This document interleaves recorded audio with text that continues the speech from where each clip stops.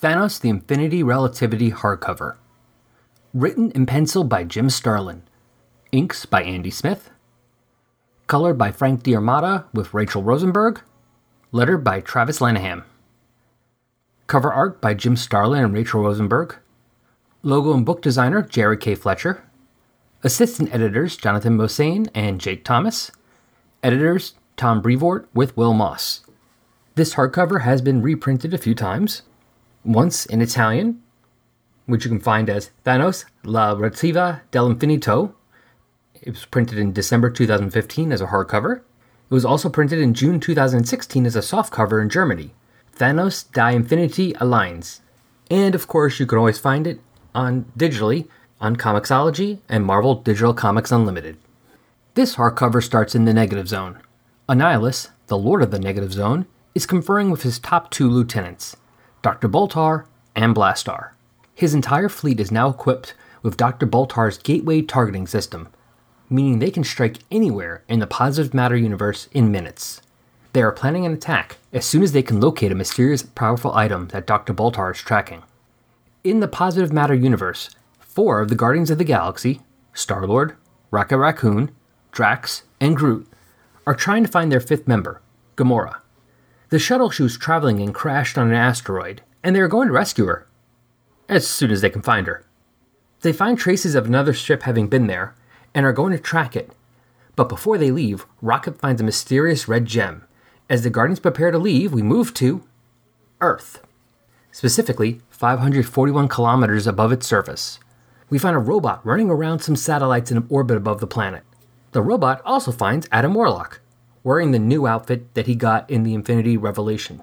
Adam knows that this robot is an advanced scout for the Protectorate, which is planning on stripping the Earth of all its mineral wealth. Though he's not sure how he knows that. Adam can't have the Protectorate do this, and strongly advises them to find another planet. On board Annihilus' fleet, Dr. Boltar and Blastar are monitoring the activities of all individuals and organizations that Annihilus considers a threat. Except for the one being he considers the most dangerous, Thanos of Titan, who is currently in the realm of his beloved, Mistress Death, using her monitoring system.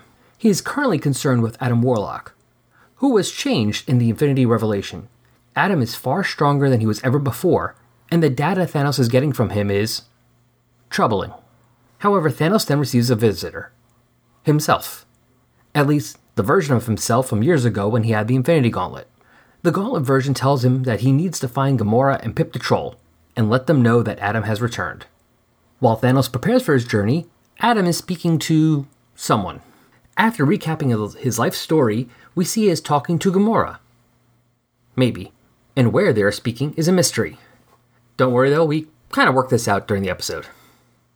While this is happening, the Silver Surfer finds Adam's body unconscious in the only surviving ship of a vast, now destroyed armada. This was the Protectorate. The Armada was controlled by an advanced AI. It was once filled with millions of members. The citizens of Polterax 7. A worldwide pandemic had hit the planet, and the AI was able to rescue a lot of the population and take them to space, traveling the stars of the people in cryogenic storage, protecting them until they can be cured. But at this point, there were only 2 people remaining, but the AI is still treating it as if it has to deal with taking care of millions. Adam was able to stop the misguided AI by destroying all but one of the ships, which is the one that actually had the 2 people on it. Now, as the Surfer watches, Adam Warlock vanishes. And he wakes up in a luxurious bed. Getting up, he speaks to a Skrull, Zelor. He apparently works for Zelor as a gladiator on the gladiator asteroid New Kral. Not knowing about Adam's return, Pip the Troll is in Starlin's bar, cheating at cards. He's about to get his ass kicked for the cheating, when he is rescued by Thanos. Pip at first wants nothing to do with Thanos, since he refused to help Pip rescue the Hulk from Annihilus last time. This was in the Thanos vs. Hulk miniseries, which we covered in episodes 30, 32, 37, and 39. However, once Pip learns that Adam is back, he rushes to find him. Thanos also informs Gamora, who's annoyed because she had been captured by slavers and was just about to escape. But Thanos tells her that staying on her present course will bring her right to Adam, so she has to pretend she's still a captive to see where they'll bring her. Turns out they're headed for New Kral. On New Kral, our characters are about to come together. Adam is the headlining feature in the fights, while Pip and the Guardians have separately shown up there as well. Star-Lord is a bit concerned about Adam's presence. Since the last time they saw him, Star-Lord killed him. He wants to just find Gamora and get the hell out. Along the way, Rocket tries to have his new red gem, which I'm going to be calling the red herring this episode, identified. But no one has any idea what it is. While he's trying to get it identified, we see Annihilus and several of the Great Powers, including the Shi'ar, Kree, Skrulls, and Galactus, among others, have now tracked the mysterious item of great power to New Kral. Okay, that's as far as we get in this episode. Not to jump too far ahead, but even though the big reveal of this mysterious item of great power will be covered in the next episode, we're going to have to reveal it now, because it's going to be really hard for us to accurately discuss this part of the story without revealing it. So here it is. Rocket's gem is nothing to Trick. The real item of great power is Adam Warlock. You see, in the first hardcover, The Infinity Relativity, the Adam and Thanos of our reality come into contact with the Adam and Thanos of another reality.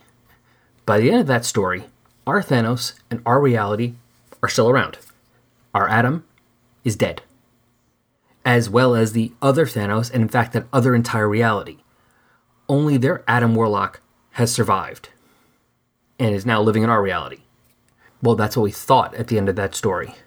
Well, the truth is that other reality survived as part of Adam Warlock.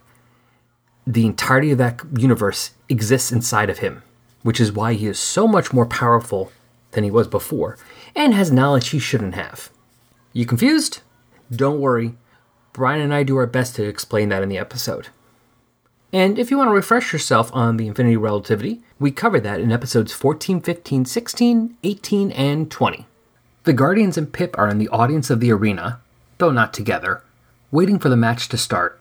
From the conversations going on around them, we find out that Adam will be facing 30 opponents, and that he never kills anyone he fights. When the fight starts, Thanos taps into the arena's video feed to observe and give his own commentary. At first, Adam just fights hand-to-hand, but then starts to display new powers, like energy shields, microwave powers, and personal armor. Finally, only one opponent is left, Gamora. They talk for a minute, mostly Gamora ensuring that Adam does not hold a grudge against the Guardians for killing him.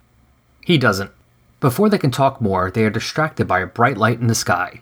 It is the Annihilation Wave teleporting in. Gladiator and the Shi'ar Imperial Guard have already arrived at New Kral, and they attack the wave.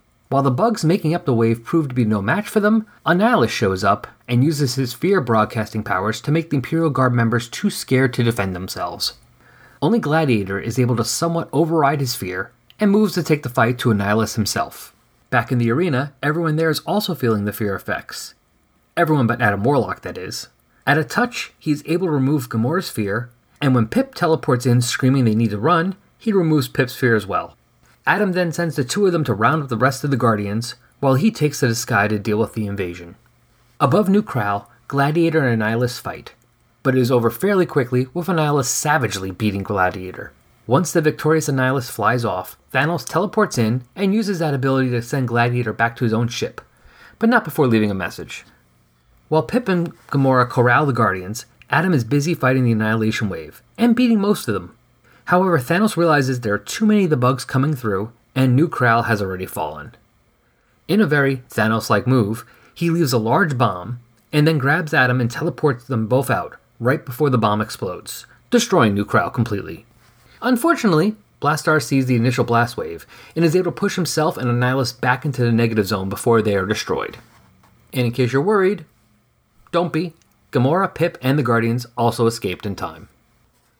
That's what we covered in the last two episodes, and this is what we are covering today. On board the Guardian ship, Pip the Troll and Rocket Raccoon meet and get along famously. As famously as oil and water. After those two are separated, Star-Lord informs the group of a huge intergalactic meeting that Gladiator is setting up with all the great powers to deal with Annihilus. Pip knows that this is a bad idea, because he may be the only one in the positive matter universe who knows that Annihilus can now teleport anywhere he wants to in our universe, and is also now bigger and stronger than the Hulk. Well, I mean, Pip thinks he's stronger than the Hulk. He might be. Either way, being as strong as a Hulk would be a problem, no matter what. Taking in this wonderful news, the Guardians try to figure out why Annihilus decided to also just destroy New Krawl instead of invading it, though Gamora has her suspicions about who really did destroy it. In the Negative Zone, Annihilus is also aware of Gladiator's planned meeting and is looking forward to popping in and killing all who are there. While this invasion is starting up, he and Dr. Boltar work through their suspicions, which are similar to Gamora's, about who destroyed New Krawl. Now, both of their suspicions are correct. As we know from last episode, New Krawl was destroyed by Thanos, who is presently in some random corner of the universe with Adam Warlock. Thanos has brought Adam there to talk about what happened to the two of them in the Infinity Revelation. While Adam believes his new powers are just a product of this new resurrection of his, Thanos knows better. And in order to help Adam understand, he brings in some visual aids. First, he shows Adam a bioscan of a typical human, then of himself, then one of the universe, and finally one of Adam. As we can guess, 3 of these scans are different. However, Adam's scan and the one of the universe, exact matches. Thanos is able to convince Adam that Annihilus is searching for him to use him, and it would be in both their best interest if that did not happen. He feels the best way to deal with Annihilus is to kill him, and is able to convince Adam of this, though Adam feels they will need help. Back on the Guardian ship, the group is trying to figure out why Annihilus is attacking now. When Thanos and Adam teleport in, the Guardians go to attack, but after Drax is mesmerized and Peter and Rocket are stopped, Adam and Thanos are able to convince them that they aren't there to attack. On Annihilus' flagship, Dr. Boltar has located the power source that they are searching for. It's nearby, but it's with Thanos. They send out a spy drone, which is, too easily, Dr. Boltar's a bit judgy about this, able to patch into the ship's security. They can now see and hear all that is happening aboard the Guardian ship. They see Adam and Thanos explain why Annihilus is attacking now, although they don't tell the Guardians yet that Adam is the power source, and lay out their plans to kill Annihilus. Using Pip's teleportation abilities, they will pop into the Negative Zone where Annihilus is and kill him, as well as destroying the nursery where his replacement bodies are grown. Without a new body to send his mind into, Annihilus will be permanently dead. The Guardians are a bit concerned about becoming assassins, and Rocket brings up his new gem, the Red Herring, wondering if that is what Annihilus is after. Thanos explains it isn't in the most kind way possible for him, which means he crushes it to bits, which crushes Rocket's gun-loving little heart. After Thanos temporarily amplifies Pip's teleportation abilities, so he can move the whole ship, they arrive in the Negative Zone to see Annihilus is waiting for them, and has covered his entire palace with innocent victims, preventing the Guardians from just blasting the building to dust. To be concluded.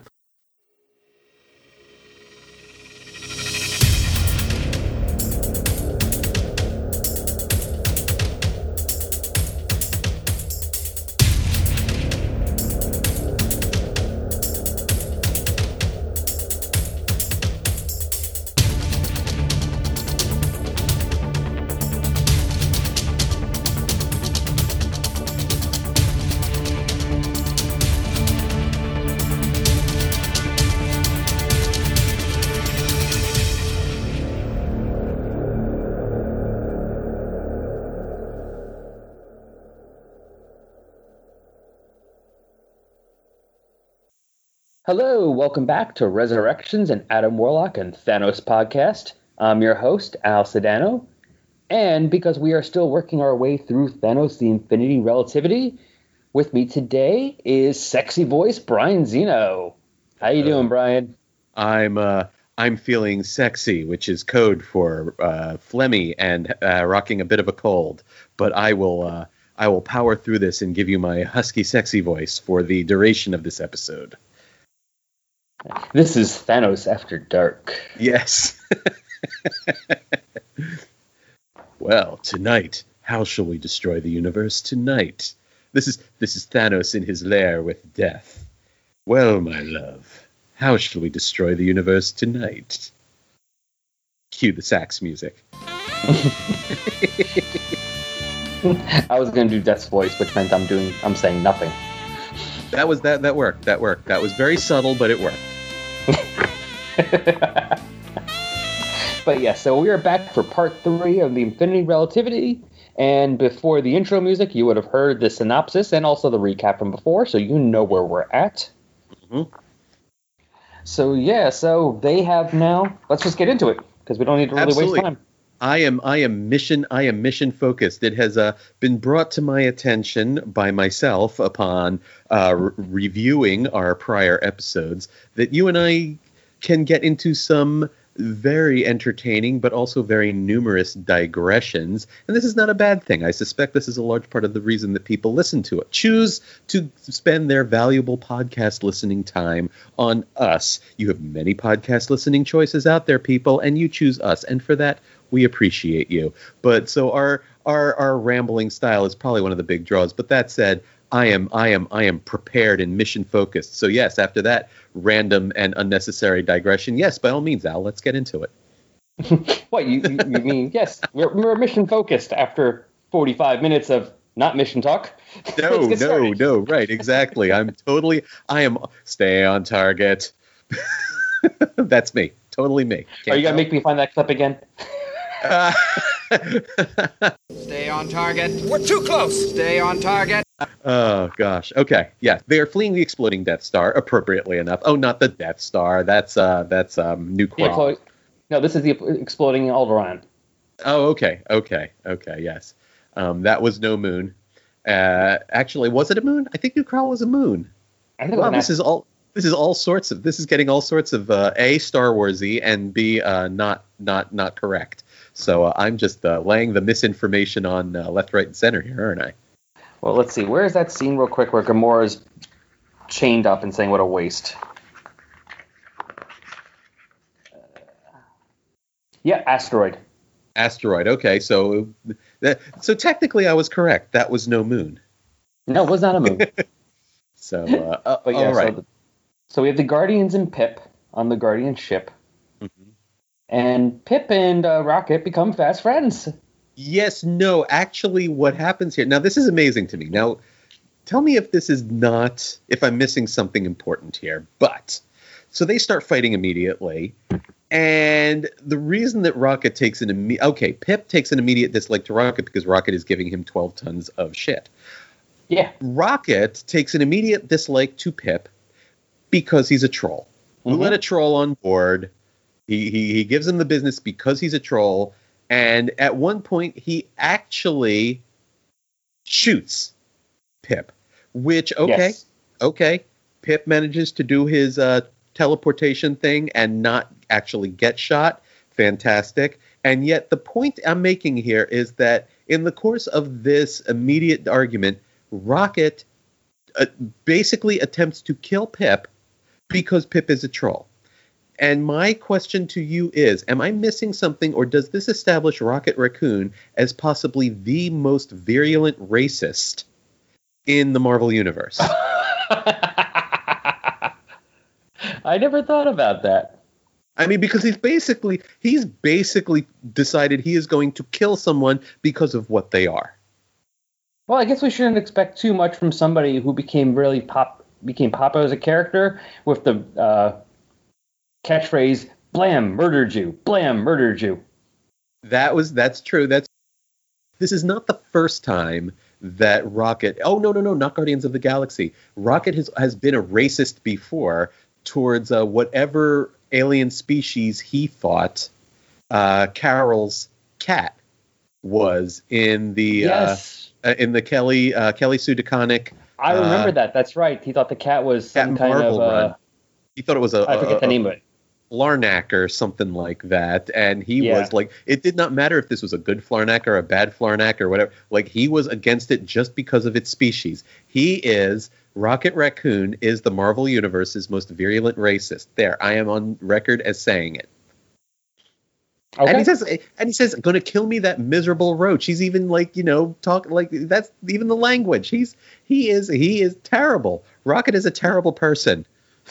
To be fair, Drax doesn't help when he says a troll infestation is probably the least of our worries. This is also true. I suspect that sort of reasoning is not exactly what Starlin was going for with this sequence. That said, I'm still going. The entire point of this podcast is for you and I to impose our reasoning onto this work of fiction. So therefore, my objection stands. The other thing I like... I'm sorry, go on. It's the whole thing. It's doing what we're doing. It's reading, it's doing what you do when you read comics. You read between the panels. Two other things about this page that I particularly like that stood out to me is, number one, in panel 2, where Pip just matter-of-factly, with a smile on his face, says, it's a new trick of Annihilus's. He can now broadcast fear. And he's like whatever, like what? This is a thing he can do. Hey, he can now do this incredible thing. And I'm just going to mention it offhand. Like, the casual body language with which he makes this announcement is entertaining to me. So that's number one. Oh, yeah. Of it. That's definitely very Pip-like. Is it? Okay. See, that kind of reminds me of Pip. As we have pointed out in previous episodes, and I'm going to reiterate once for people who might not have heard our prior 2 episodes on this graphic novel, I have not read the late 70s Jim Starlin Warlock run that introduced Pip, nor have I read the 1990s Warlock and the Infinity Watch comics, where I believe Pip was also a character, a regular character. So and that's basically, where he got the ability to teleport. So basically, aside from some brief flip-throughs and scans of those comics, this is my first real encounter with Pip. So I'm sort of learning about him on the fly, as it were. The other thing on this for Pip, although he's actually a bit more mature here than he is in some of the other ones. Okay. He's grown up a little bit.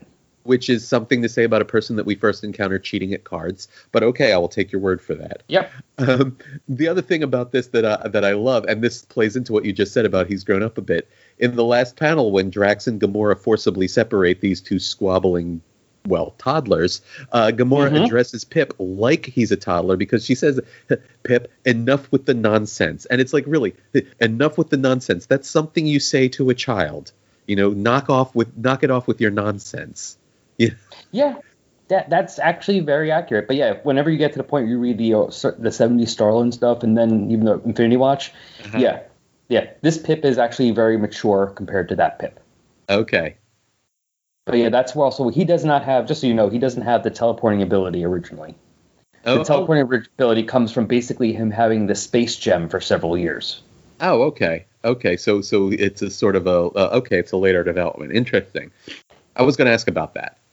Yeah, no, after having being part of the Infinity Watch, and he was the one who had the space gem for several years, it kind of left him with that ability.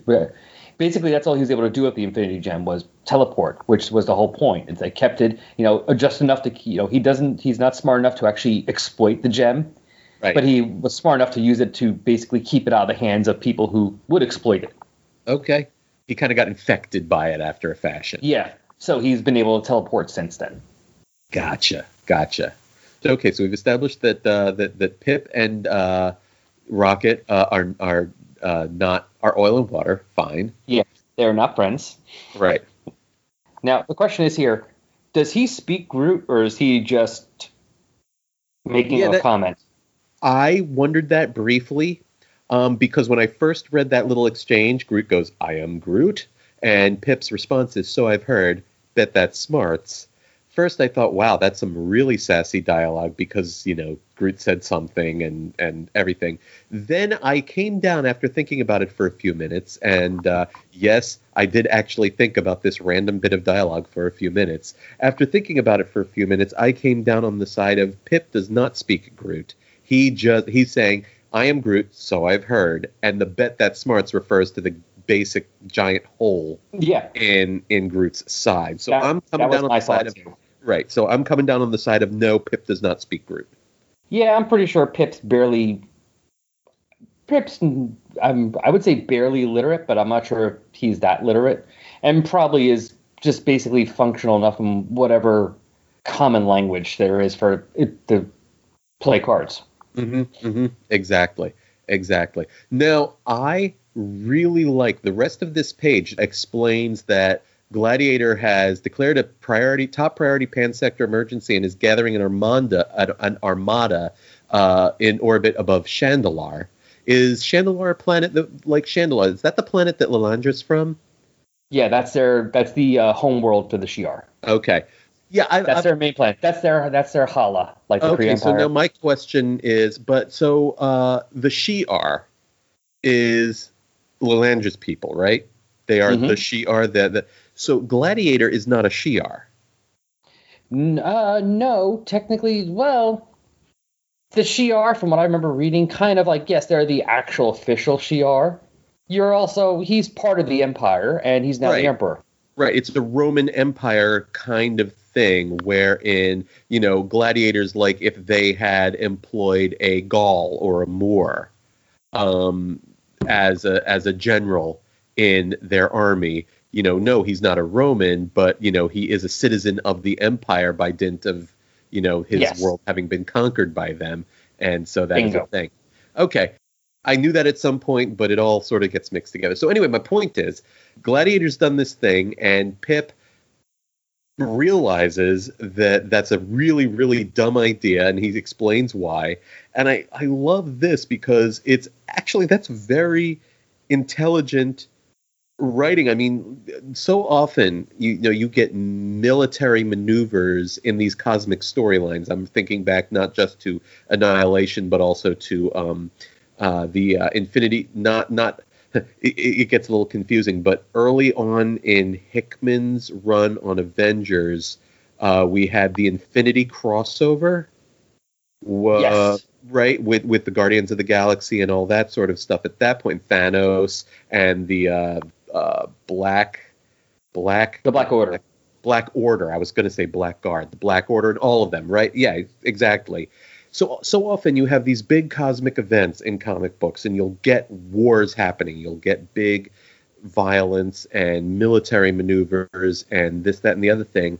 And I am no tactical or strategic expert. Just play a game of chess with me, and you will realize that pretty quickly. I am not gifted in any way, shape, or form in that arena. That said, I can recognize more well thought through and thoroughly presented military content when I see it. And what I like about this is that is a development and counter development that makes a lot of sense, that is interesting in that it creates complications, and it's like, oh, hey, that's an interesting thing to have happened.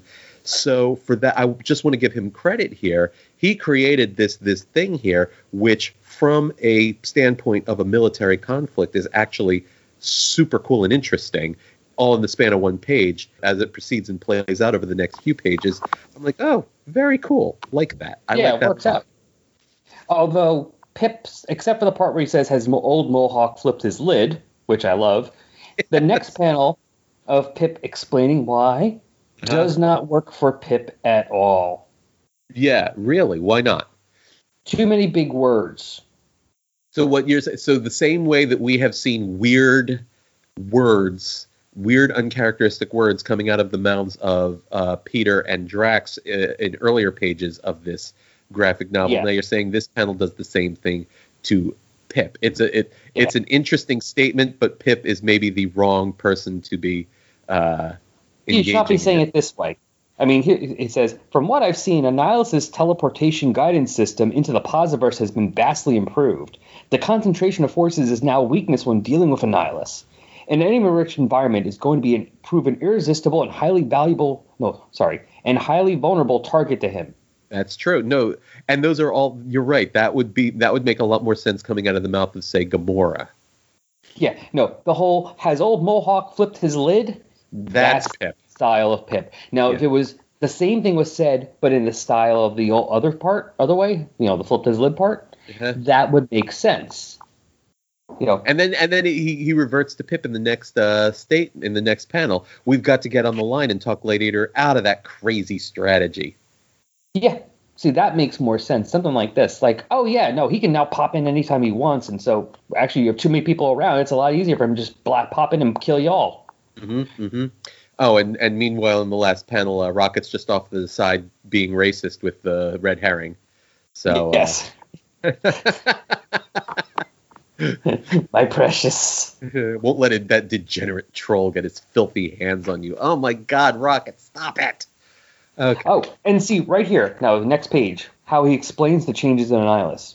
Yeah, That's how he talks. Yeah, and I love it. I love it. Annihilus is now about 18 feet tall and can bitch slap around the Hulk. Yes! Yeah, see, that's how it should have been done. Evolution is a constant, even for the world's greatest superheroes. Founding members have departed, new members have stepped in to fill the ranks, and their final memories of Happy Harbor are of a stunning betrayal and the loss of their secret sanctuary. But there is only one place to go for the Justice League of America, as they march into the Bronze Age of comics, straight up! More precisely, 22,300 miles up above the Earth. Welcome to a bold new era for Justice's First Dawn, a classic Justice League of America podcast. Your host, Mike Peacock, invites you to make yourself comfortable for over 100 issues and their very first annual with the League as they enter the much-beloved satellite era. Here's a brief sampling of the thrills and chills that await your podcast catcher. A veritable who's who of new members, such as the Elongated Man, Red Tornado, Zatanna, and Firestorm. Surprise membership returns. More epic team-ups with the Justice Society of America, along with appearances by the Legion of Superheroes, the All-Star Squadron, the New Gods, and even a combination of the DC Universe's greatest heroes of history. A galaxy of superstar writers such as Denny O'Neil, Len Wein, Steve Englehart, and Jerry Conway.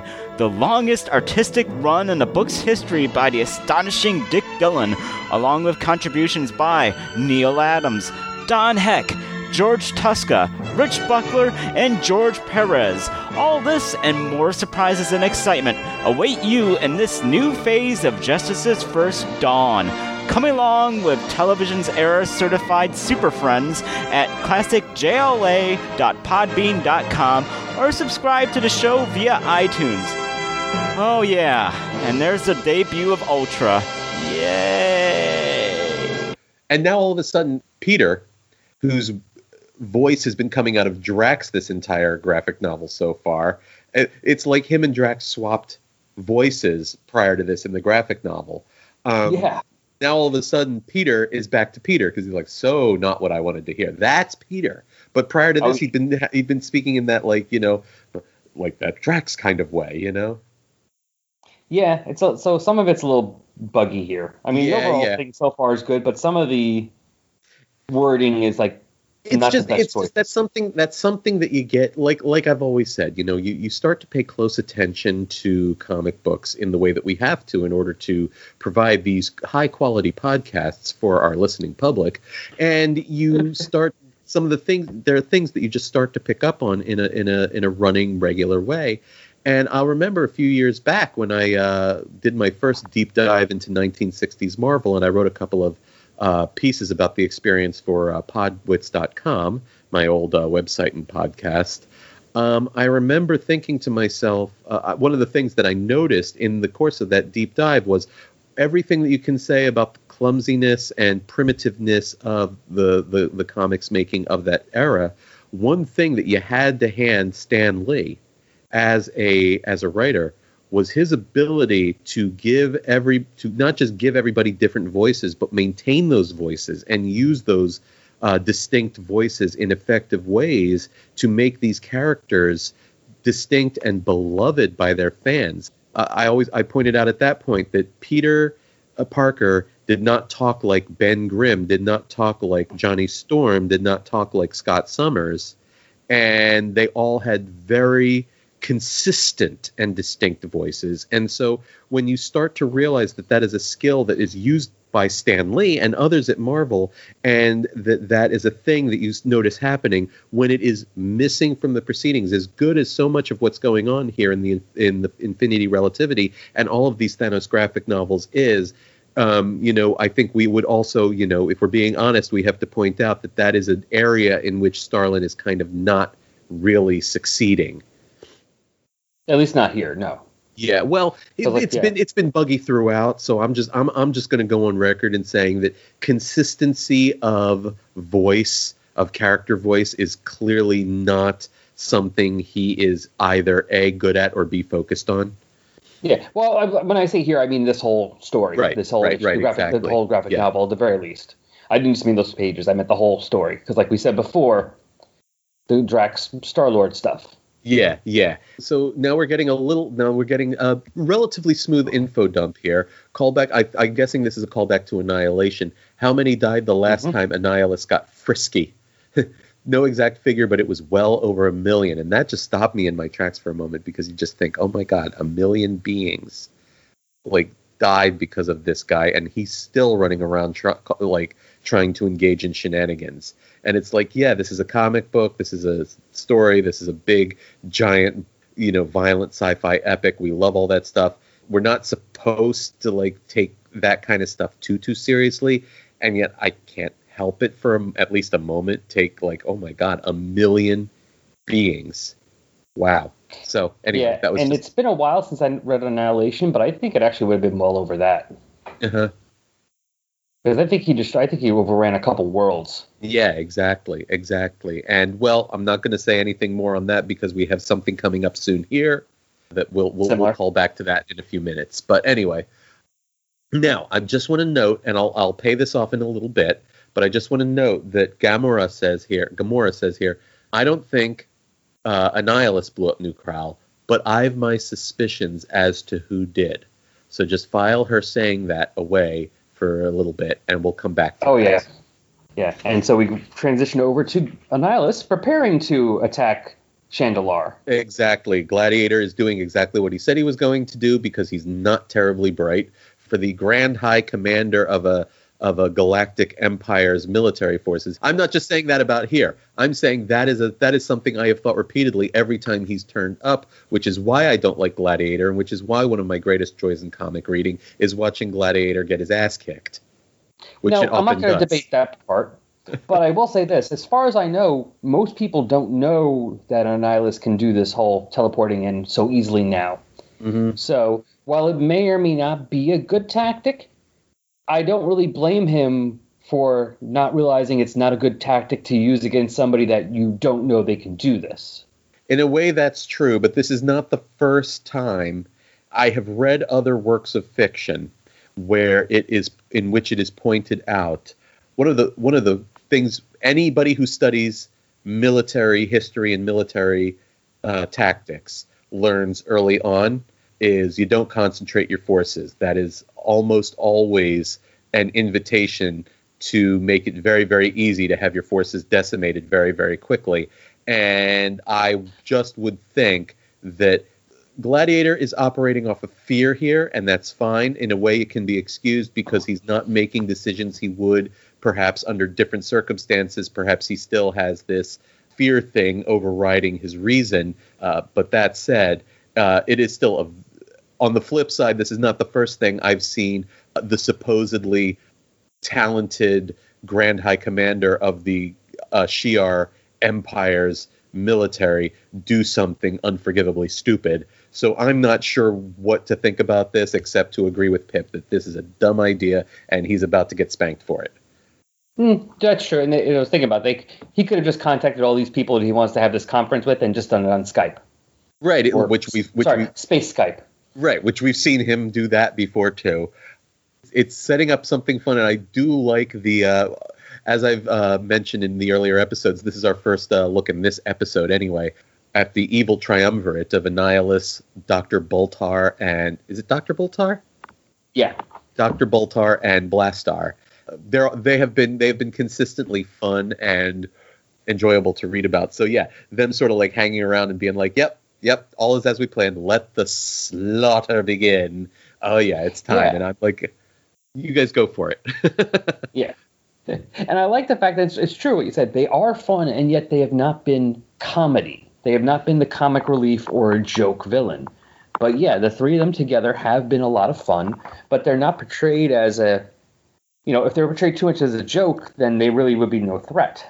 Well, what they're portrayed as, and this is refreshing, because I think in a lot of large scale epic type comic book stories that I've read, in which the threat to be overcome is an invader or would-be dominator wanting to destroy and or control and or rule the universe or whatever. Too often, that's just the rationale for it has been along the lines of, well, I am powerful, therefore I will grab all the power I can. And it's almost like a wind 'em up and start 'em going sort of thing without a whole lot of personhood behind that thing. And here what we're seeing is, yes, would-be conquerors, they are evil, they want to kill and destroy and dominate and all that. But they're also, it's being depicted as something that they're doing because it's something they want to do. Hey, they woke up one morning, decided they wanted to conquer and or rule and or destroy the Posiverse. And because they are now engaged in the pursuit of something they wanted to do, they are enjoying themselves. And in a way that's refreshing to see because it simultaneously makes them more enjoyable to read about and at the same time makes them a more believable and credible threat in that way. So I'm digging Party Time, Annihilus, and Friends. Yeah, Annihilus and Friends. Right, exactly. But yeah, so we start off with the invasion of Chandalar as these teleportation things. Yeah, like you said, it's not a good move. I mean, they just open the teleport things and drop in a whole crap load of space mines to blow up the ships. Exactly. And meanwhile, they have hundreds of gateways opening on the planet and dispersing all their ground troops, which, remember, are not just regular troops. These are giant frigging bugs. Right, exactly. So imagine all of a sudden you're around doing whatever you're doing during the day, and all of a sudden an invasion of giant bugs just comes around, like bugs bigger than you. That's pretty friggin' creepy. Yeah, no, that's terrible. One of the reasons Annihilus has always been an effective villain is his insectoidness and the fact that his hordes, his swarms, are swarms of insects. Yeah, that is extremely disturbing, and it just adds to the nasty factor of what's going on. And so basically, Chandalar is overrun and functionally, I don't know if we call it conquering. I mean, it was basically destroyed. So as you pointed out, this is the homeworld of the Shi'ar Empire, and now it is no more. That's pretty momentous, in fact. Yeah, so it's also why I say I wonder if a million was a bit low of a count. And I would say billions. Okay, so I just want to take a quick moment to notice something about the design of Dr. Boltar's face here that struck me, and I don't know if anyone else will have the same reaction. You, Al, like me, I know you are a fan of Doctor Who, but I don't know how much classic Doctor Who you've watched, the original series. There was a classic Doctor Who episode from 1975. It was Tom Baker's first season. The episode or story, Revenge of the Cybermen. And it had an alien race in it called Vogons, the classic, the 1970s costume design of the alien race. They had these prosthetics or masks on their faces that the eyes, they had that same arched, heavy-lidded look to them, the same shape as Dr. Boltar's eyes here. It is very reminiscent of them in a way, but one of the striking things about in that Doctor Who story was because they were very clearly sort of prosthetics over their faces, they didn't move. Those eye pieces did not move in any way to reflect emotion or anything like that.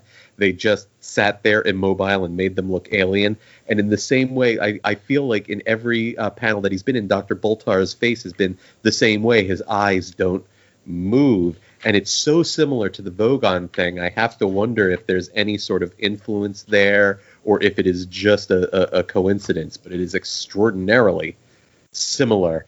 And yeah, maybe you can put a screenshot of a Vogon face on the in the show notes to illustrate what I'm talking about for this episode. Right. But anyway, that was just something that real, like this right here is a real good illustration. We'll get a lot more Boltar later, and it will remain true. So, well, maybe I'll look it up.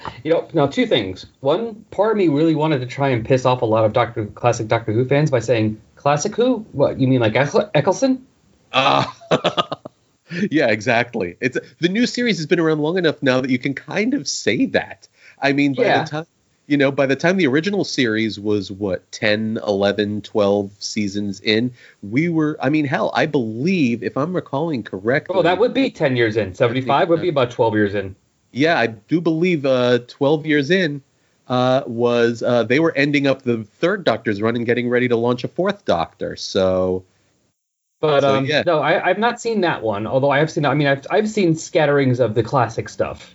You know. I've seen a couple things of Tennant. Yeah, not Tennant. Why am I saying Tennant? Wrong. Wow, Doctor. Yeah, you're still doing it, Al. You're still doing it. With Tom Baker. I know City of Death. Oh, yes, a classic. Great one. Pyramids of Mars, one or two other ones. Oh, but possibly that one of my all-time favorites. Pyramids of Mars is one of my all-time favorites. That's a good But one. I have not seen that one. Although my question about the aliens, the Vogons, is how's their poetry? Okay. You know what? I'm going to correct myself now because that you're right. That is brain pollution from way too many decades of sci-fi ingestion there. They are not Vogons. And that is my bad for saying it as such. They are the inhabitants of an asteroid called Voga. So they are, in fact, Vogons. Well, see, I was wondering because wasn't... oh, my God. Why am I blanking on his name? I don't know. The guy who wrote Hitchhiker's Guide.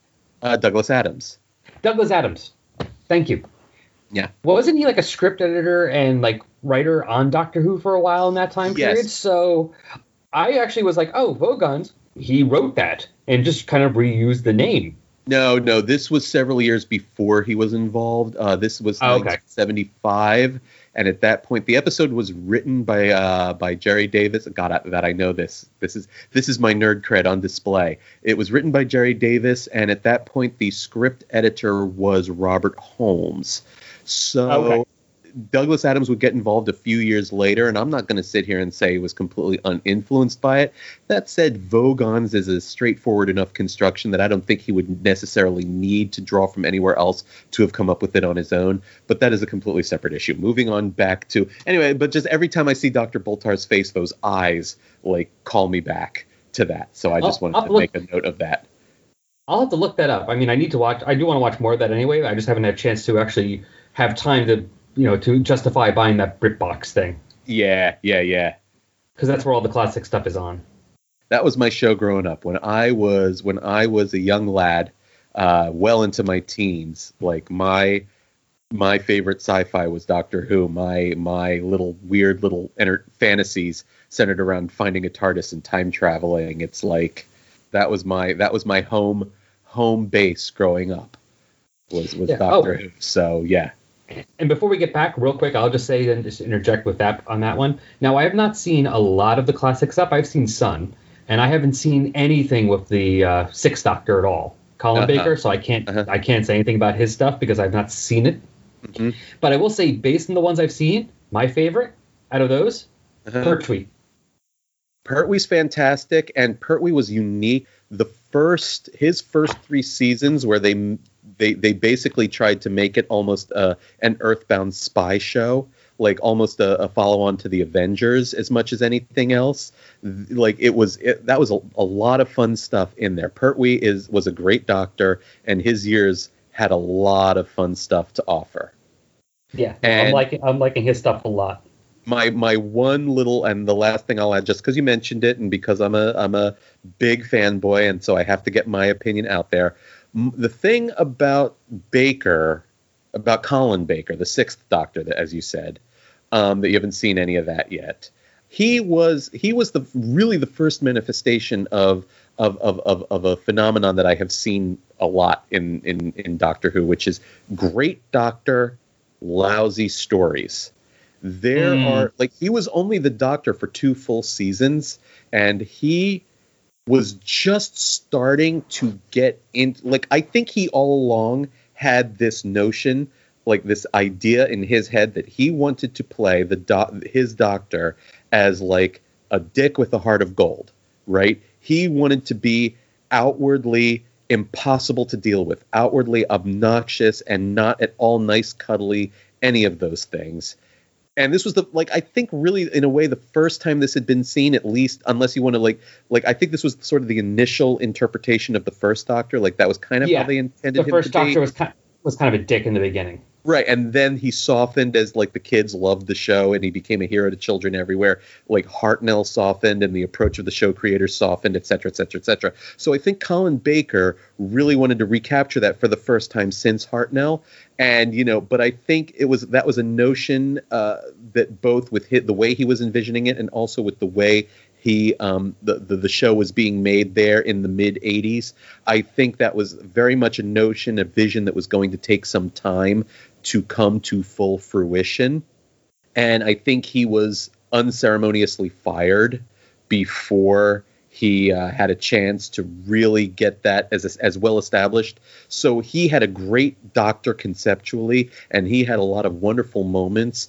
But I'd say the 10 stories or so that he was in on TV, there was really only 2 or 3 of them that are any good and worth watching. The rest of them suffer from any number of real glaring flaws that make them disappointing at best and cringeworthy at worst. That said, the Big Finish audios have done a great job of redeeming that particular Doctor. The Sixth Doctor has become an all-time great in his audios. That's what I've heard.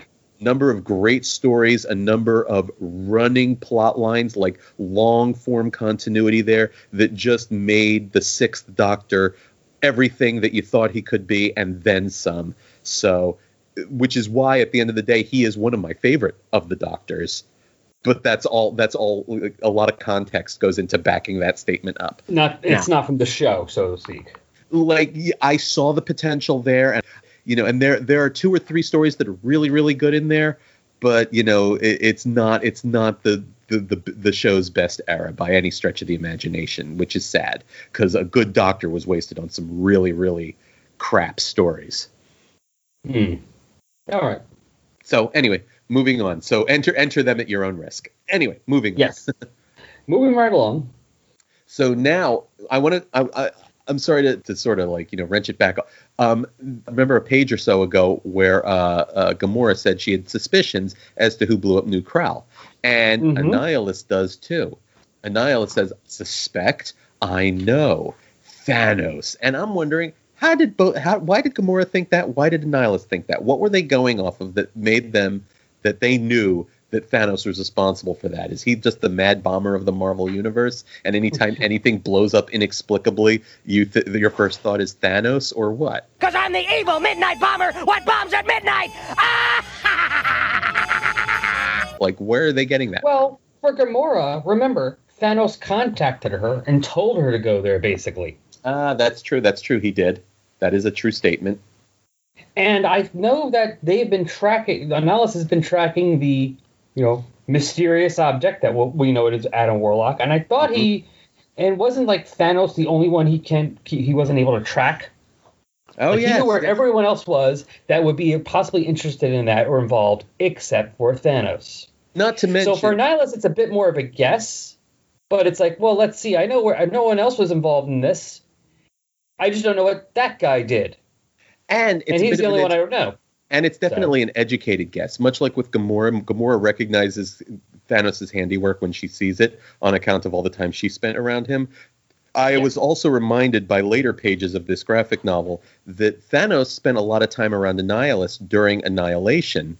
Yes, he did. That whole serving to try to avoid death thing that he did back then. So Annihilus would also have enough experience to kind of recognize Thanos' fingerprints on something. So that does make sense now that you talk it out that way. And one thing also I want to say since we were talking about the writing and like some of the issues with the dialogue, but I do want to say I do like how he does this where he ends the transition from the Guardians to Annihilus with the suspicions of who did the explosion in New Krall. And then we go to the thing with Annihilus and Boltar, and his buddies, Annihilus and friends. And that part ends with Annihilus suspecting who did the explosion in New Krall. And that transitions us over to Thanos, who we know did the explosion. Right. So it's kind of a nice little, I like that, like a nice little mirroring way to go from the transition, the same, a same thing, and then to the object that they're talking about. Oh, absolutely. You know that if this had been a filmed piece of entertainment, the scene would have changed. We would see Thanos, and then we'd hear Annihilus's voice in voiceover. Thanos. Oh, yeah, exactly. So we have is this art or is this a picture? Like, is this like the whole Kirby thing where he used to do collages? Yeah. The scene of Adam and Thanos Yeah. in front of like this whole galaxy. Like, I can go either way on this. I'm not sure if this is painted or if this is like a picture like Kirby used to do. Yeah, that's a good question, and I have absolutely no way of determining that for sure. It is for sure. It is a. I mean, it's a gorgeous thing, no matter what. But yeah, you're right. It is real looking enough that we could be taking a piece of a photograph, like from the Hubble or something. Although I think he would have had to have credited that somewhere. So I don't know. I don't know what the maybe. rules are on that. But yeah. I don't know. Is that kind of stuff public domain? I'm sure there is public domain photographs of galaxies. However, I don't know if I think any of the ones that would be this lush and detailed, the photos, they would have come from Hubble. And as far as I know, all of the stuff from the Hubble Space Telescope and other observatories run by NASA and other state space agencies, I think that would be all under some sort of copyright or some sort of licensing control. So I'm not sure exactly how that goes. But anyway. Oh, okay. But I like, so why have you brought me here, Titan? To converse. Wow. And to make amends for a serious wrong I have done you. And now we're back to just like, well, this might be an all-new Warlock, but this is definitely an all-new Thanos, too. Although, now this stuff, the conversation between the two of them feels good to me. Mm-hmm. Mm-hmm. This No, feels it good. really This does. feels an Adam-Thanos conversation. Yeah, yeah. They always talk to each other differently than they talk to everyone else, which is why I always say they are the closest thing each other has to friends or family, even. No, Even as much as they might try and kill each other. Literally. They share a Doesn't unique bond. They definitely share a unique bond. Also, this is definitely like I keep noting because I have less experience with the character than you and your other cohorts on this podcast. This scowling, angry Warlock is always a little bit jarring to me because I always think of Warlock as like, this sort of naive, cosmic newborn, and this whole like angry, bitter Warlock is interesting to me. Yeah, he's been that way too. It all depends. Uh-huh. And sometimes Warlock smiling too much can be too weird as well. Mm-hmm. And I like that he's so comfortable with the fact that he dies and comes back so often. He just sort of shrugs it off. At one point, Thanos in this conversation says, "You are exhibiting startling new powers in this present incarnation, are you not?" And you can almost see Warlock shrugging when he says, "Each new life brings change." Like, yeah. It's not like the first one. I'm wearing pants. I'm happy. Right. It's so, like, he's so comfortable with it. I am simply evolving. No, you're not. You are wrong there, Warlock. And I love that he shows him his x-rays. Like, this is like a doctor showing a patient x-rays. He's got these things lined up of like, here is the bioscan of your typical Earth human, of myself, and what I took of the entire universe. He took a bioscan of the entire universe, and he's displaying it to Warlock like a sheet of x-ray. Exactly. And then, of course, which we revealed in the first episode, he says, and then the final scan is you. And if we look at them, the one of Warlock and the one of the universe, exactly the same. Mm-hmm.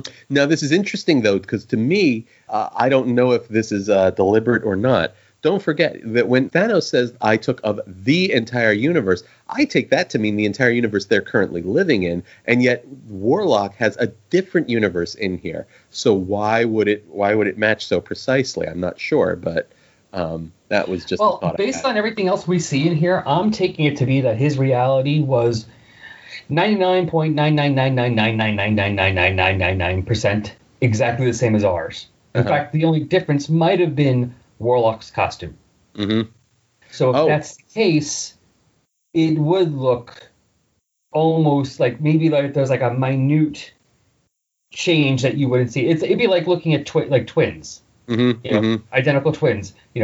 There will be some minute differences, but the majority of it's going to be the exact same thing. Okay, I can see that. That's always my theory with these universes. Like, you can look at like that, the ones closest are going to be the most similar with just the most minor change. And as you get further out, So if he took a scan of the Marvel Zombies universe, it would be vastly different.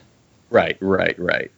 Now, at the bottom of the page, we have another classic Starlinism, which is another great transition, which is these two panels next to each other, which present the faces of Thanos and Boltar as a half and half.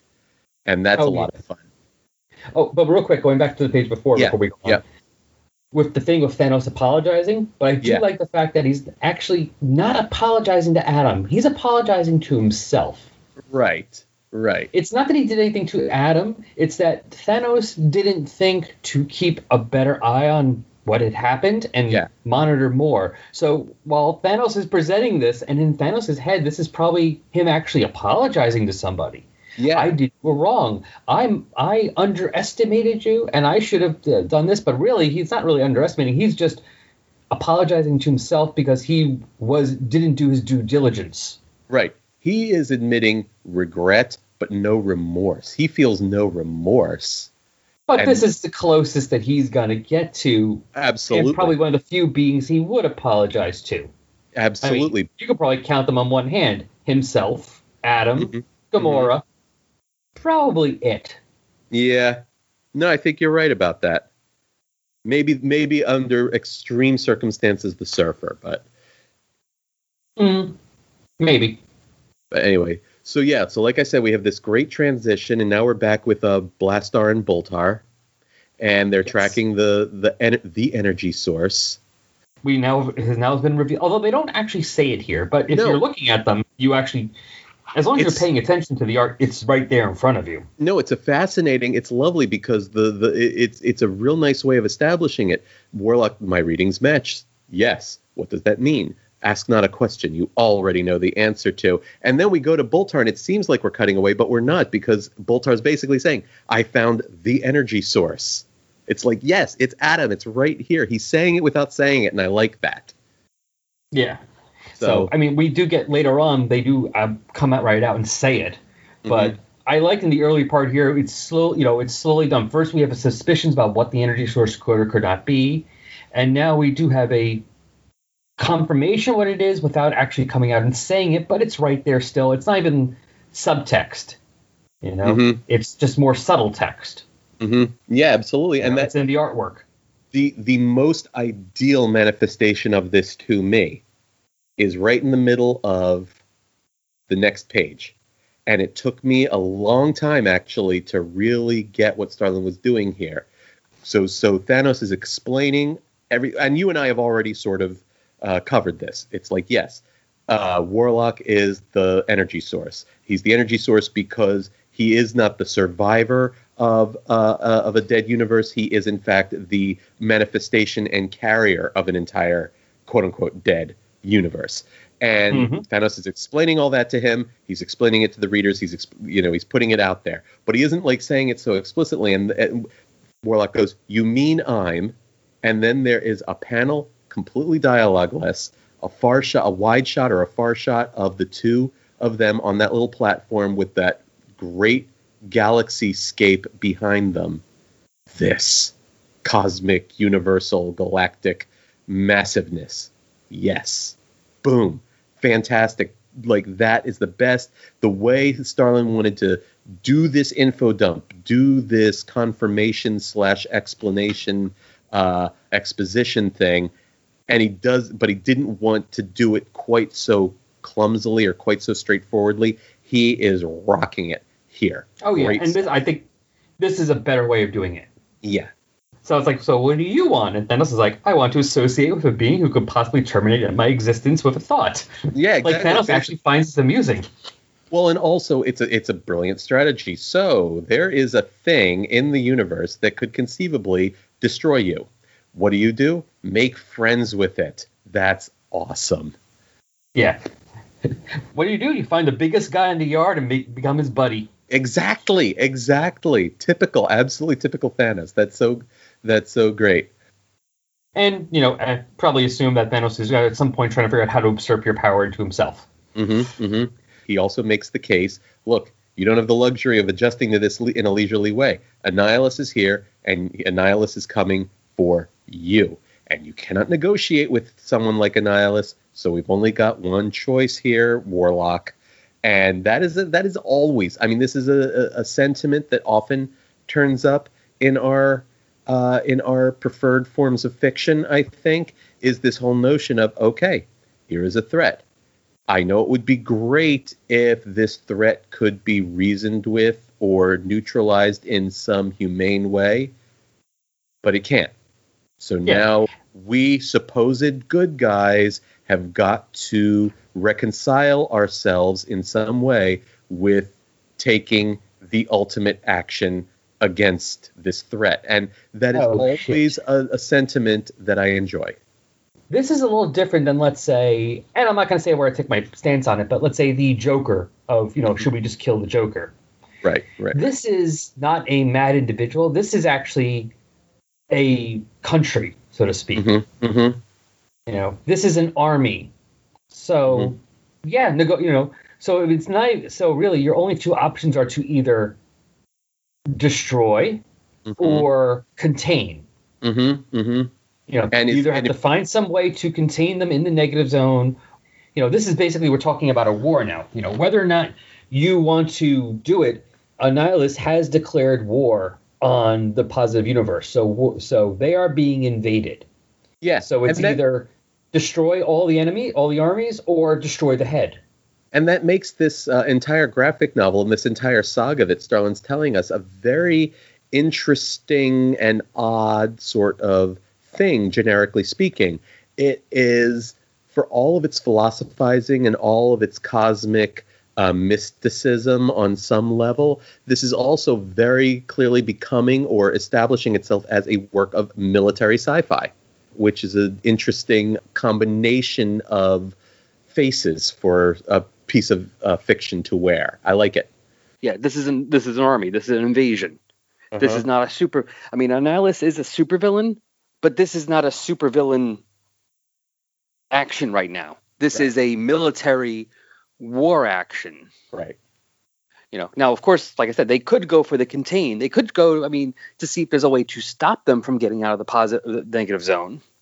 But quite frankly, that's not Thanos' way. He's not going to go for that. Not to mention that genie's already out of the bottle. It's like that would have been a viable option at some point had you the foresight to know this was going to happen and blah, blah, blah. But the ship sailed. You can't. Yeah. The only way to get him back in there at the best is to force him. And, with that expenditure of effort and resources, well, hell, destruction is as viable an option. So yeah, and like I said, that's not Thanos' way. Right, and there is that too. So now Warlock knows, he's not sure how he knows, but he knows he needs to enlist some other people in the struggle because they won't succeed without them, and so they pay a call on the Guardians. Yes, and predictably shenanigans ensue. Oh, of course, yeah, they teleport in. And as Star-Lord says, two of my worst nightmares showing up together. Right.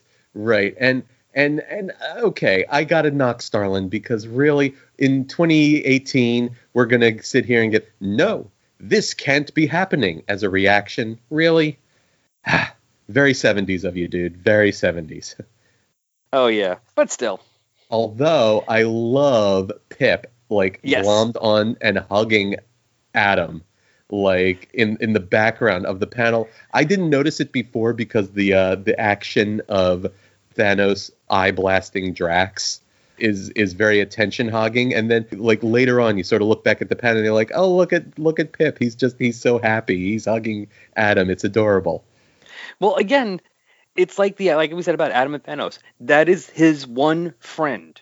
He has other people you can say are his friends. Like Gamora was technically, he would consider Gamora a friend, but Adam has never doesn't speak to him the way Gamora does. She's, like you said, she spoke to him like he's a toddler. Right. Adam would speak to him like he's a toddler too, but in a much more polite manner. Like Adam in that situation, instead of what Gamora said to Pip, would have said, Pip, please. And Rocket, staying true to brand, says this has got to be the Trolls doing. My God, Rocket. But yeah, no, that is my favorite part of that page, is that panel, the back part of the panel, and Adam's face like, what the hell? As Pip just jumps into his arms. Mm-hmm. He's like, you're alive! Yeah. So Star-Lord pulls his gun, and Warlock encases it in a crystal, which is fun. And I like that Peter's reaction is, I'm so dead now, aren't I? Like, he's like, oh, okay, this is it. That's it. And Warlock's like, so it would appear. Like, whoa, is he actually teasing? He is. I love Star-Lord? Look at that little smirk he has. Yeah.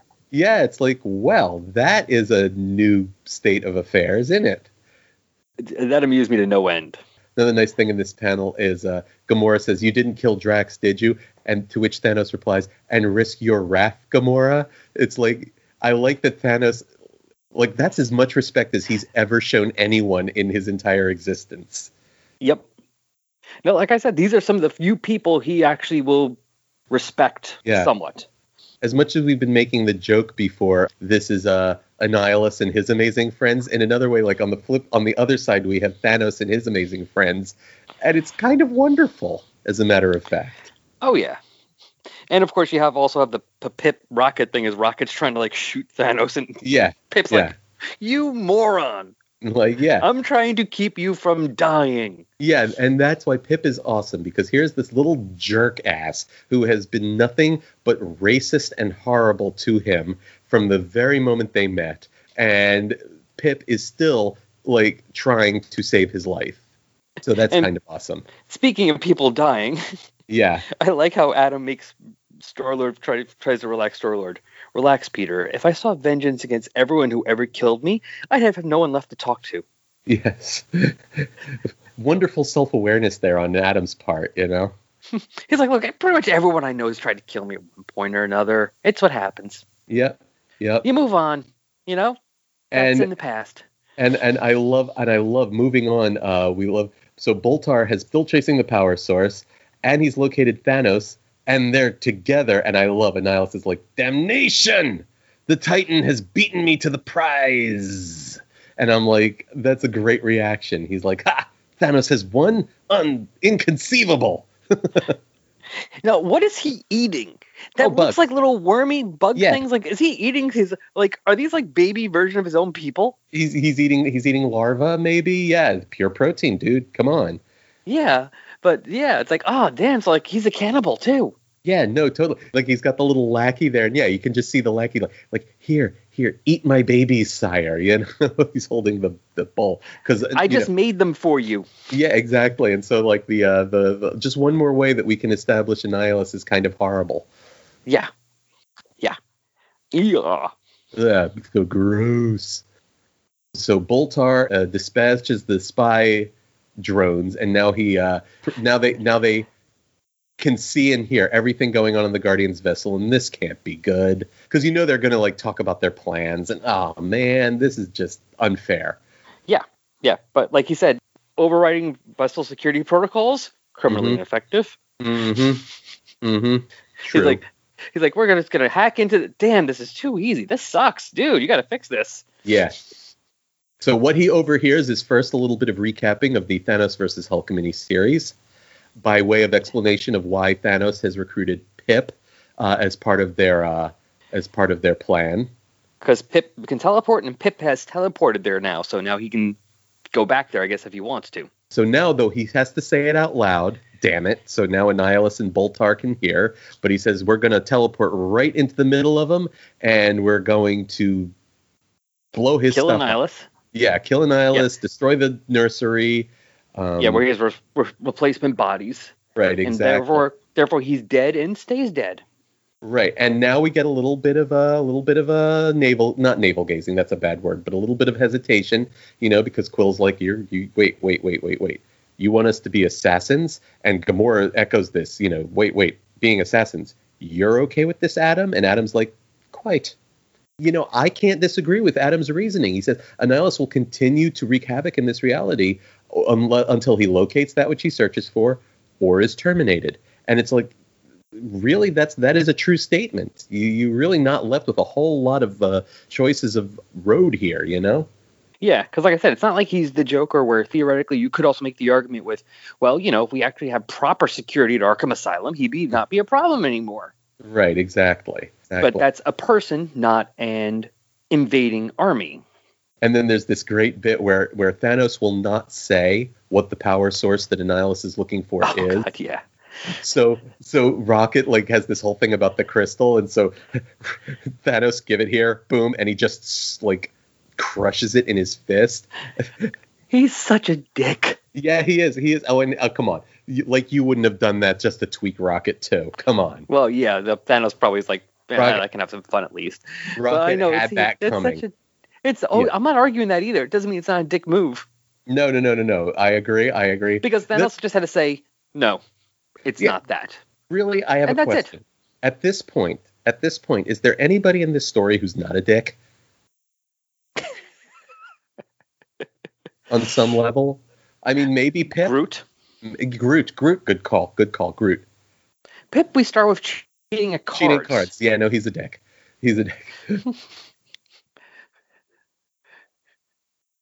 And so now we're at the point where the plan goes into action. Pip teleports them in directly above Annihilus' palace, but they're awaited. We've got humanoid shields. Oh, dear. Yes. Oh, dear. I'm assuming he did that for everyone but Thanos.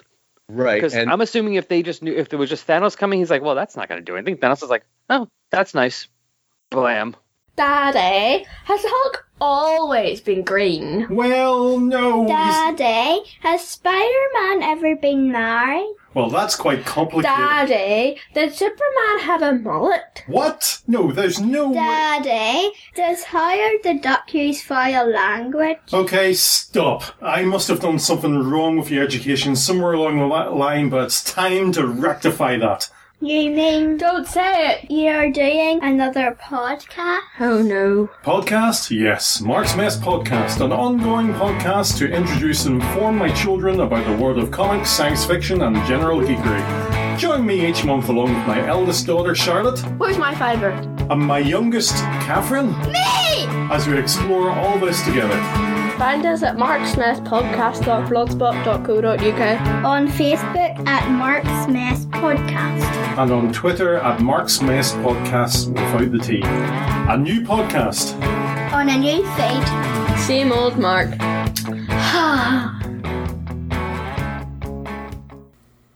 Episode 89 had our first part of our coverage for the Infinity Relativity, and on Facebook, the post about that episode was liked and shared by Dan Ostroff, Clinton Robinson, Jesse Starcher, Tom McCauley, John M. Wilson, Jason Venable, Paul Spataro, Amy Catherine, Bill Bear, Pat Sampson, Mike Peacock, Darren and Ruth Sutherland, Jonathan Schaefer-Hames, Mark Radulich, Coffee and Comics, Alexis Henya, and Joe Sedano. On Twitter, it was liked and retweeted by Mr. Podcast a Lot, Arachnoskeptic, Ed Moore, Let's Get Shitty Show Podcast. Okay, my apologies if I screw this one up. Correction. My apologies for screwing this one up. Leia Minha Au, Charles Metcalf, Jorge Salvador Jurado, Comics in the Golden Age, Captain Blood of Kirby, Longbox Review, and Comics for Jack. On Tumblr, the post for the episode was liked by Critic Bannon. And since we're on the topic of Tumblr, let's thank a few more people who follow us there and see how badly I screw up those names as well. So thank you to Navy Caster, Anastasic123, Raina Mask. Alright, this one I'm definitely going to screw up because it's spelled Krmcewan. Kermcewan? Sure, let's go with that. And White Jam 66. As I've been saying these last few episodes, I have been getting some emails and comments in the Podbean site. I just have been forgetting to actually check. So right now I'm going through all the backlog and covering everyone's comments and emails. But I only have a couple more left, so please send them in so I can talk about yours. The email is resurrectionspodcast@yahoo.com. We're on Podbean, just look for this podcast. You can always make comments on Facebook. Just search in the search box for Adam Warlock or Thanos. We pop up. On Twitter, we're at AdamThanosPod. And of course, we're on Tumblr at resurrectionsadamwarlock.tumblr.com. So here's today's email. This came in on October 2nd from David Spofford. He's the guy who we read his email about an episode or two ago, talking about the Marvel UK books from the 70s and 80s. Let's see what David has to say this time. Hi, Al. I've just finished listening to the Avengers Defenders War episode, and this brings back great memories. I'm going to have to sit down and read those again. You see, that story is my first ever Avengers story. To be exact, it was the Cap vs. Namor episode, as reprinted in Marvel UK's Super Spider-Man issue 231 from 1977. It wasn't my first experience with Captain America, as I read his team-up with Captain Britain a few months earlier, but it was my first Submariner. So it's funny that this level-headed, no pun there, reasonable Namor who wants to talk things out was my first informative exposure to the character. Anyway, fortunately I knew a small news agent who, uniquely as far as my world knew, kept a box of back issues of Marvel UK weeklies, so I could soon pick up earlier issues of Super Spider-Man to get most of the first parts of the story. It was years before I ever saw the Swordsman vs. Valkyrie fight. To go on a tangent here, those earlier Super Spider-Man weeklies also had reprints of The Invaders, which, although written later, really helped put the Cap vs. Namor fight into context, seeing them as wartime allies. I then started listening to the Daredevil episode where you discussed the fact that Daredevil's mask doesn't have eye holes, and nobody ever picks up on that. Well, ignoring the fact that nobody ever asked Spider-Man about that either, there was a time when it was mentioned, and it links in with Thanos, believe it or not. Back during the first Thanos War in Captain Marvel, Steve Gerber was tying into it over in Daredevil. Over there, Moondragon had been duped by a local crime boss into believing that DD and the Black Widow were servants of Thanos. When DD exposed the plot, Mooney cured DD of his blindness, and all of a sudden his eyes were visible too. Indeed, in the next issue, a police friend of DD asked him how come he lost the eyepieces in his mask. Not sure if you covered this in more recent podcasts, but I thought I'd mention it anyway. Hopefully in a few months I'll have caught up and will be able to comment in a more timely way. Cheers, David in London. David, thank you again for listening and for writing in. Damn, you're really making me want to try and get some of these Marvel UK books from the 70s and 80s reprinting these Warlock stories. I've been looking a bit on eBay. Don't see too many, but I see a few. I'm getting tempted. Anyway, so I'm glad you enjoyed the Avengers Defenders War episodes. That was a while ago. Yeah, Namor, we did comment on that. Namor was very level-headed, so it's kind of funny that that's your first exposure to him, and that probably always informs anything you read with him later on. You're probably wondering, why is he just talking to them? Why is Namor acting like a jerk? As for the Daredevil issues, we did cover them later on. I think it was episodes 46 to 48. I covered it with the guys from the Tales from the Long Box podcast. So I'm hoping you've listened to those by now. And, you know, I never actually thought about the fact, but you're right. Spider-Man's mask doesn't technically have eye holes either. So I guess it really wouldn't matter about the Daredevil one, since no one ever asked Spider-Man why he doesn't have eye holes in his. Well, I'm hoping you're liking more recent episodes. Hope I hear you again from you soon, David. Cheers. This show can now be found on Stitcher. In case you don't know what Stitcher is radio on demand. A free app that lets you listen to all your favorite shows, plus discovered from 20,000 others. Available on iOS, Android, Nook, and iPad. Don't have Stitcher? Download it free today at Stitcher.com or in the App Store. And on that note, I think that is a good. Do you think that's a good place to? Yep, that's almost where I was planning on leaving it anyway. So we should get the last bit done in the last part. Yes, I agree. So that is where we will cut it off for now. Next time, we will doing our final part of Thanos, the Infinity Relativity. Yes. Which is Thanos and Adam and the Guardians of the Galaxy versus Annihilus and his Annihilation Horde. Yes. Or, put another way, Thanos and his amazing friends versus Annihilus and his amazing friends. Whose amazing friends will reign supreme? Join us to find out on the next episode of Resurrections. Perfect.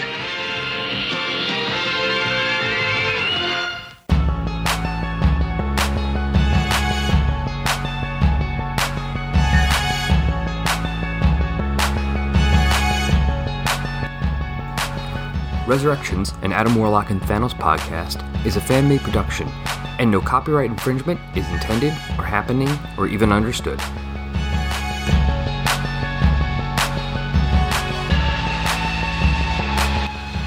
The opening music for this podcast is Intro Pompeii by Lino Rise, and the closing music is Dark and Dramatic by DJ Puzzle. Both are licensed by the Creative Commons license. You can find Lino Rise at free-intro-music.com and DJ Puzzle at peaceloveproductions.com. Links to both can be found on the Tumblr page.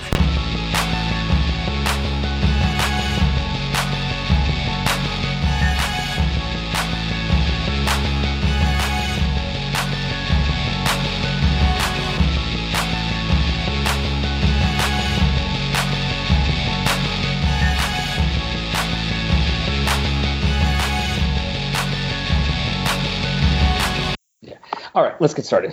Yes. Do your thing. Thing ring, do your thing. Oh, God. I bet you, like we said before, I bet you we could find that show in 5 seconds to watch. Oh, God, easily. The internet is a magic box of wonders. I know. Okay, 5 seconds, and we go.